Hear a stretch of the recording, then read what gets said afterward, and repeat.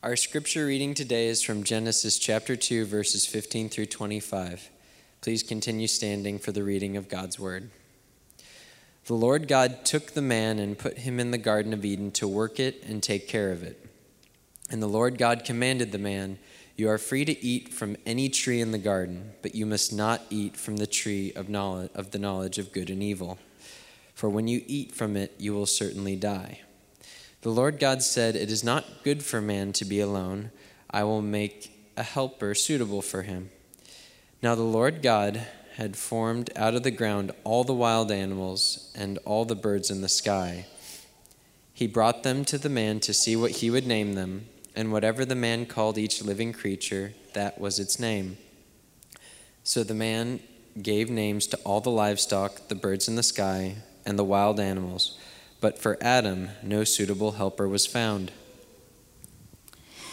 So the Lord God caused the man to fall into a deep sleep.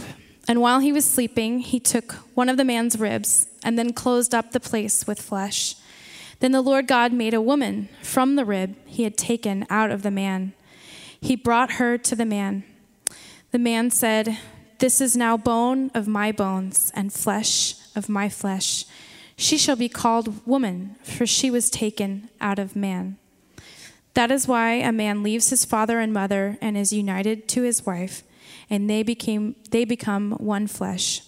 Adam and his wife were both naked, and they felt no shame. This is the word of the Lord. Thanks be to God. You may be seated.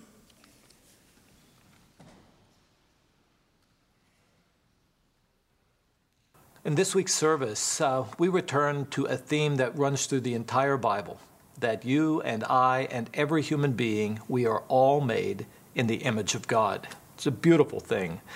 In last week's message, I pointed out the three larger ways that Bible people have talked about that when we're made in the image of God, we're able to reflect the ways of God to our world. We're able to mirror that, glorify Him, is the way the Bible puts that.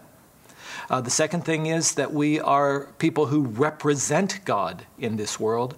And the third I pointed out is being made in the image of God means that you and I are able to relate to God and to other people and to the rest of the created world in ways consistent with God.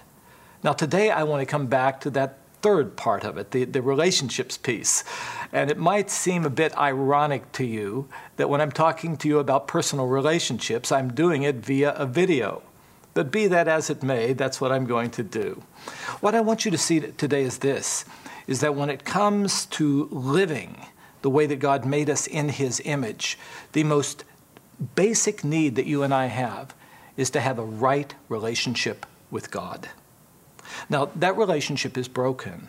And many people will sort of use the language, well, that means that the image of God in you or in that other person is broken. But that's not really the case. We're made in the image of God. It's not the image of God that is broken. We're the ones who are broken. It's not God who somehow has to be restored. We need to be restored to Him. And I want you to know that our restoration to be the kind of human beings living life as we're supposed to live it, it starts with us being restored to a right relationship to God Himself. And all that is rooted right in Genesis chapter 2, because the very first relationship that Adam had was a relationship to God. You see him walking and talking with God in Genesis 2:15 and following. The very first broken relationship that they had was the relationship to God. Adam and Eve disobeyed God and were found hiding from God. And then the Bible goes on and says every other relationship we have is affected directly by a relationship to God. So the call then is to get our relationship with God right because it affects everything else. How does that happen? Well, it's the center of the gospel, that Jesus, God's Son, came into this world for that very reason. The first thing He came to do was to make us right with God, because He alone lived the life that we're supposed to live. He was the one, Colossians 1 says, who was made as God's image. He alone lived that way. None of us has. But then He was willing in our place to die the death we should have to die because of our sins. But now we don't have to, because when you and I confess our sins and turn from them, and place our faith in Jesus, then what happens is we're declared right with God. And God gives to us the Holy Spirit and begins to restore fully that image. In fact, Paul would say we become conformed to the image of Christ in Romans chapter 8. So that call is to make sure that you receive Jesus into your life. I pray that you have. Now, my next question is this. When you have actually received Christ and you've been made right with God, what happens in your life? And we see so much of that from Genesis chapter 2. The things that were lost when sin came into this world begin to be restored. Like what? Well, like this. You begin to live a life in which you experience the presence of God. That's exactly what Adam had. In Genesis 2, he experienced God. God was right there with him. He experienced a wonderful life with God. The thing is this, that God is not absent. As I said, when we think about the image of God, that we're to have a relationship with God, it's not that God is dead, and it's not that God is distant. God is everywhere present.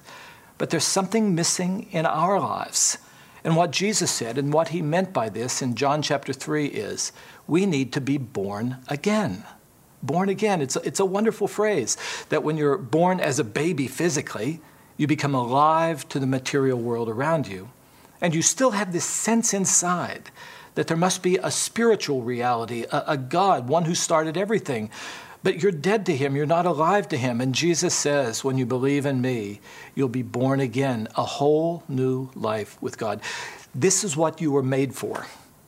This is exactly what Solomon meant in Ecclesiastes 3. I don't know if you remember that sermon, in which he says, God has made us as human beings with eternity in our hearts.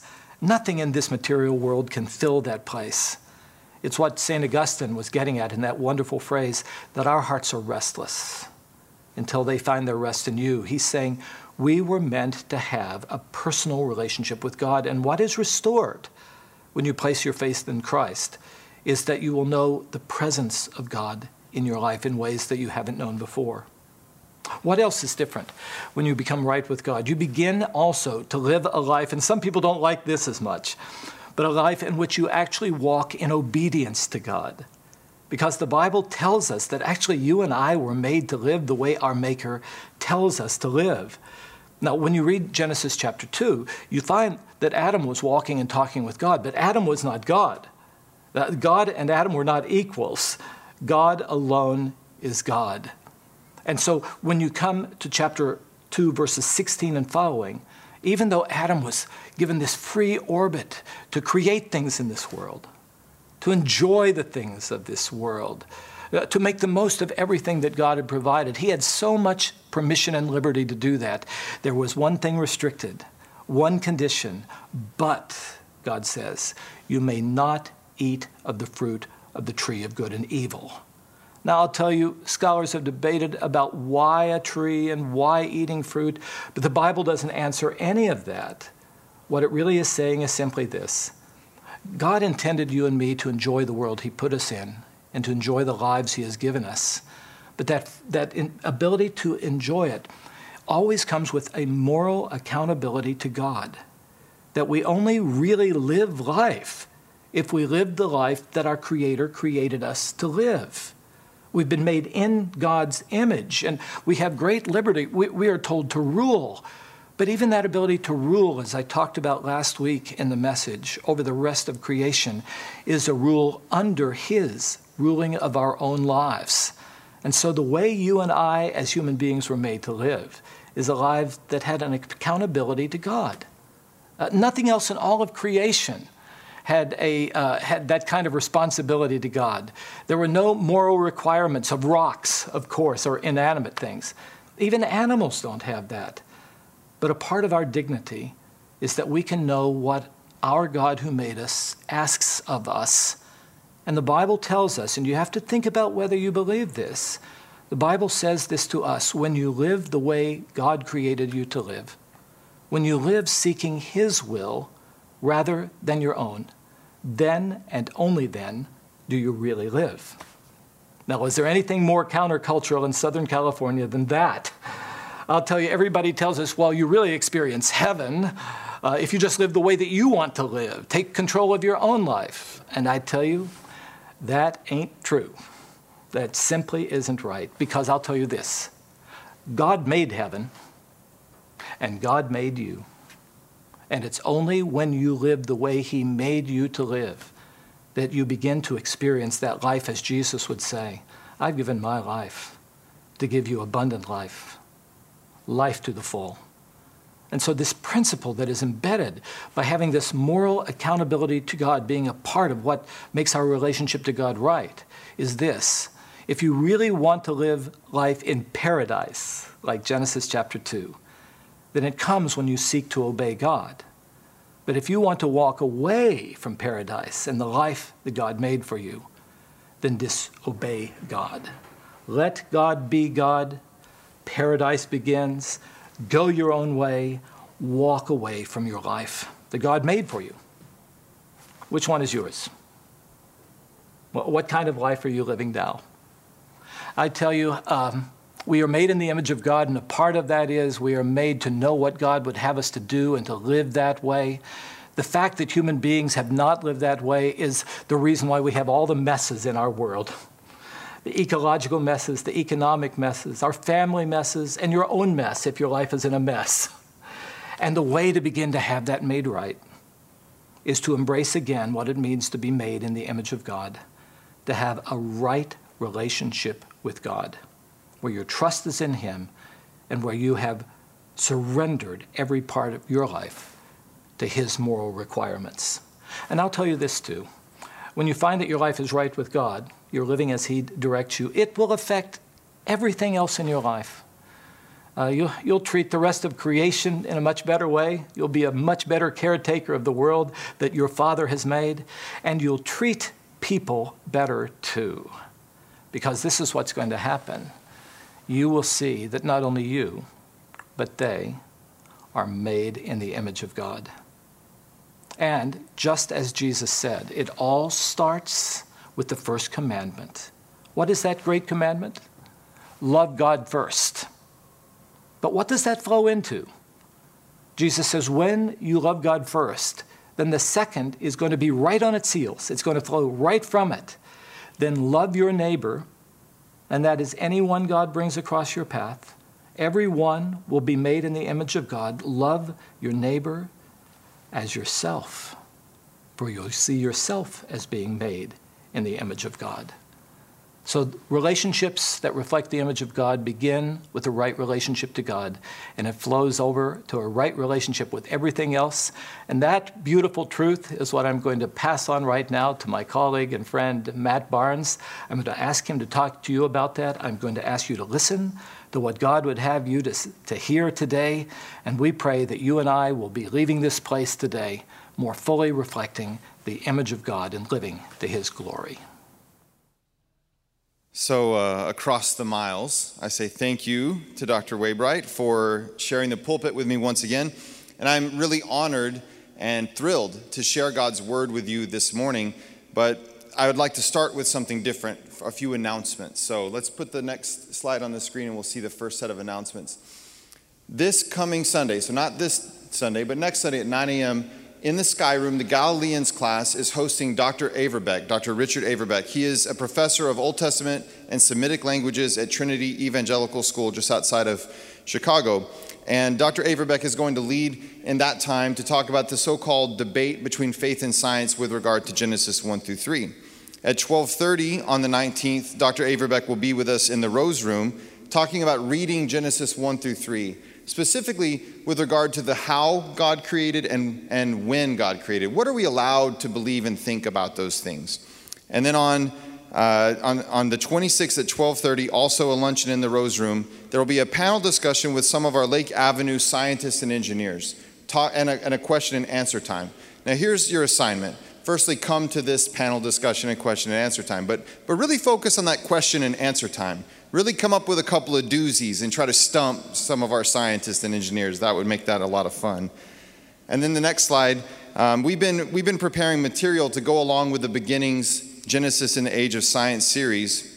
If you would like to have access to that material, whether for your personal devotions, your small group, or your adult class, please text your email address to 626-765-4454, and I will personally add your email to the distribution list. We send it out the Tuesday after each sermon is preached, and we would love for you to have that. All right, let's pray together, and then we'll get started for real.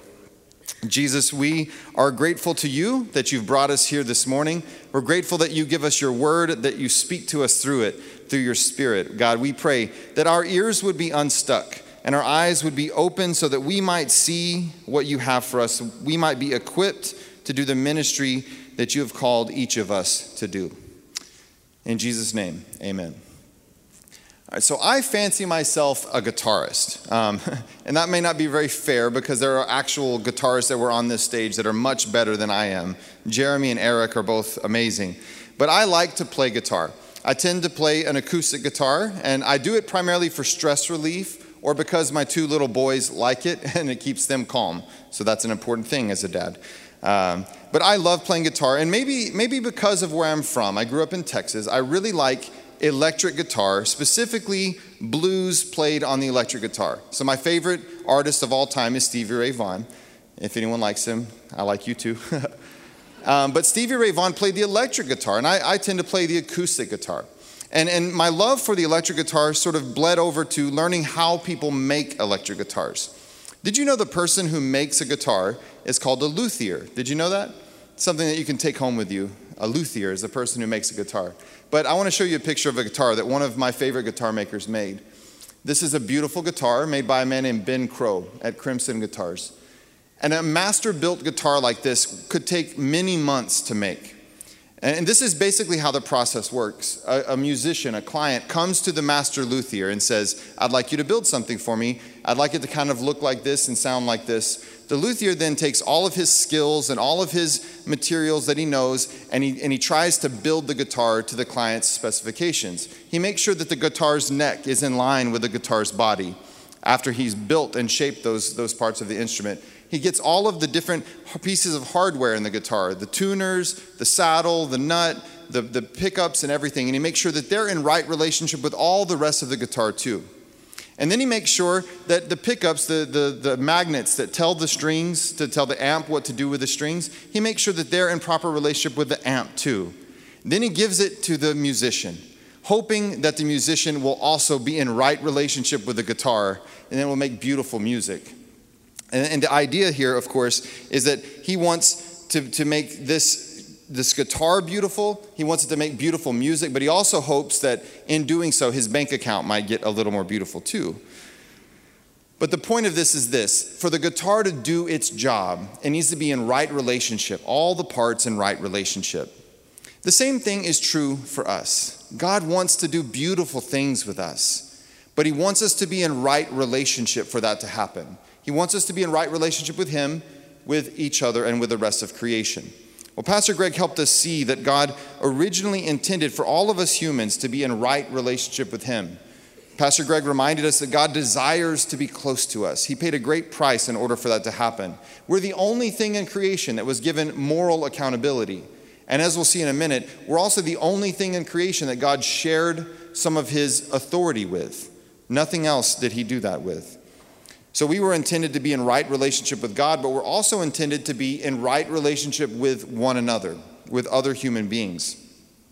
We saw in Genesis chapter 1 a few weeks ago that God created, and when he did, he said 7 times that he saw what he created and it was good. And the last time he said it was very good. So when we're reading Genesis 2 and we come to verse 18 and we read these words, it is not good for the man to be alone, our ears should perk up. We should say everything in creation was good and now something is not good. It should make us pay attention. It should make us think, I wonder what God's going to do to help this poor guy out. And so God had grace on him and made a suitable partner for him to alleviate the loneliness. Now, God understood the value of connectedness because God himself has always existed within community. You remember in Genesis 1:26 that God says, let us make humanity in our image, those plural pronouns. We've always believed as followers of Jesus, from the time that Jesus lived until today, that God has eternally existed. One God, Father, Son, and Holy Spirit, the triune God, 3 in 1. So God understands the value of being connected. So he made every effort to make sure that the first human could feel that kind of connection too. Furthermore, we are created in God's image as a reminder that we need to be in right relationship with one another. Pastor Greg was reminding us of this. None of us have less or more of God's image than anyone else. We're all created in God's image. The Reverend Dr. Martin Luther King, I think, is very helpful here. In a sermon entitled The American Dream that he delivered at the church where he was senior pastor, Ebenezer Baptist Church in Atlanta, on July 4th, 1965, he said these words, among others. He said, the whole concept of the Imago Dei, as it's expressed in Latin, the image of God, is the idea that all men have something within them that God injected. Not that they have substantial unity with God, but that every man has a capacity to have fellowship with God. And this gives him a uniqueness. It gives him worth. It gives him dignity. And we must never forget this as a nation. There are no gradations in the image of God. Every man from a treble white to bass black is significant on God's keyboard, precisely because every man is made in the image of God. And then he gets very hopeful. One day we will learn that.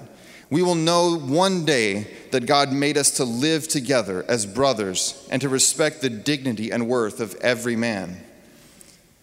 Undergirding the civil rights movement that Dr. King was part of and a leader in was not progressive politics. It was this idea that every single human being is made in the image of God. Every one of us. And it's also what undergirds the rights that people struggle for basic human rights around our world. It's undergirded by this idea that every single person is made in the image of God. It's the reason why we should basically be kind to one another. Someone opened the door for me just a minute ago. That was kindness. It made me feel like I'm made in the image of God. And it's the reason why, it's the foundation why we should sacrificially care for others just like Jesus did, because each of us is made in the image of God. This is important, and we need to pause here for just a minute. If we waffle on the idea that not everyone is made in the image of God in the same degree, then we might one day say that the image of God is less in some. Maybe it's less in those who are too old or too young or too broken or too poor or who may have differing abilities than others. And that's a dangerous thing for us to think. Perhaps we'll treat those that we say have less of the image of God worse than those that we think have more. That's not something that we have a biblical mandate to do. We're not allowed to do that. But if those who follow Jesus firmly stand on this idea that every single one of us is made in the image of God, and all of us are full of dignity and worthy of unending respect as a result, then we can and should fight against all forms of discrimination and bigotry and rudeness and disrespect and the like that we see. This is the natural and logical outworking of the doctrine of the image of God. If we believe that each is made in the image of God, then this is the way that it looks lived out. So we are intended to have a right relationship with God, a right relationship with one another, and we're intended to have a right relationship with the rest of creation, with the created order. Pastor Greg led us very well last week to see the biblical mandate for creation care. And today, I just want to recap what he said very briefly. Genesis 1:26 says that God made humanity in his image so that he might rule over the rest of creation.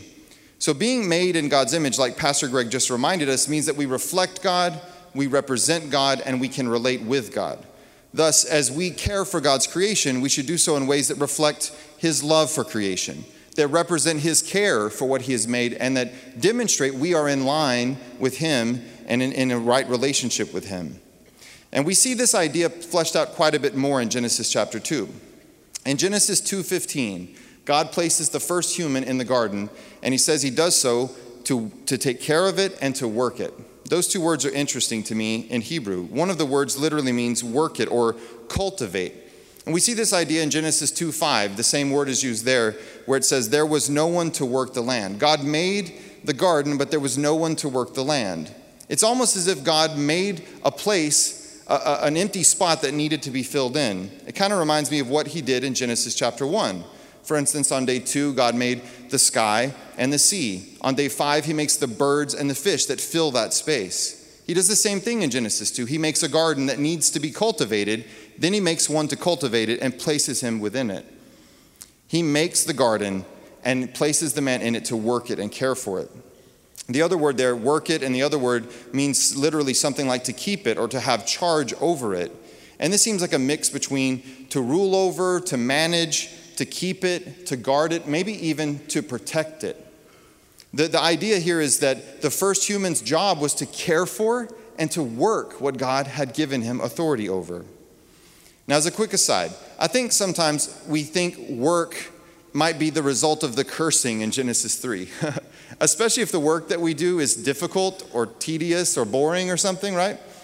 But it's not. We've just seen that. The very first human was given a job to do. Work is something we've always been intended to do. We also see in Genesis chapter 2, verses 19 through 20, that God has the first human name all the other animals. In ancient Israel, naming something meant that you had a level of authority over it.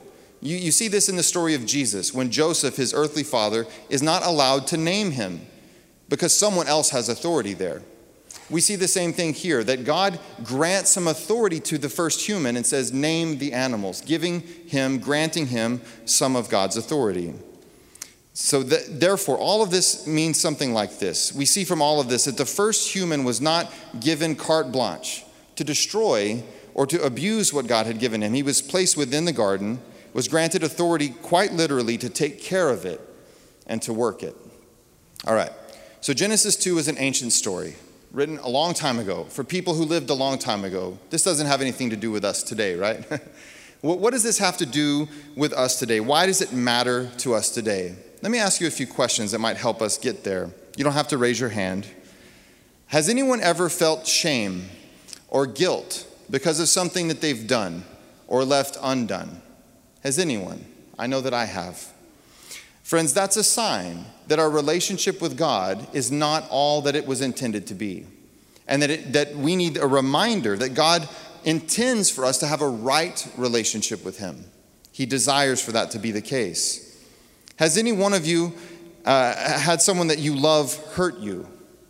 Or have you hurt someone that you love? Has any one of us ever suffered under rudeness and prejudice, or been the one who was being rude or prejudiced? I imagine so. Friends, these are signs that our relationships with others are not right either. They're not all that they could be. And we need to be reminded that God desires deeply for our relationships with each other to be made right too. Has anyone ever been discouraged by the waste and the pollution in our world and by how we disregard what God has blessed us with and how we don't care enough about creation, especially those of us who follow Jesus? Friends, that's a sign that our relationship with creation is out of whack too. And we need to be reminded God has always intended for us to care for creation well in ways that reflect him, represent him, and show that we're relating well with him. So how do we respond to a passage like Genesis 2? How do we grab a hold of all these broken messes and fix them? I don't know if you're like me, but I really like to fix things. And when something's broken, I want to fix it. And I have bad news for me and for you. We can't fix these broken relationships. I can't make these things right, and neither can you. Only God can right what has gone wrong. Only God can make untrue the sad things of this world. He sent his son Jesus in order to do this, to carry out the great rescue plan of righting all the broken relationships, our relationship with God, with one another, and with the rest of creation. But friends, where do we start? Where do we start? If you've never submitted to your life to Jesus for the first time, if you've never made that commitment to him, then today is the day to do so. Jesus came. He was fully God and fully man. He led a perfect life that we can use as an example for our living today. He died a death that each of us deserves, but he did it instead.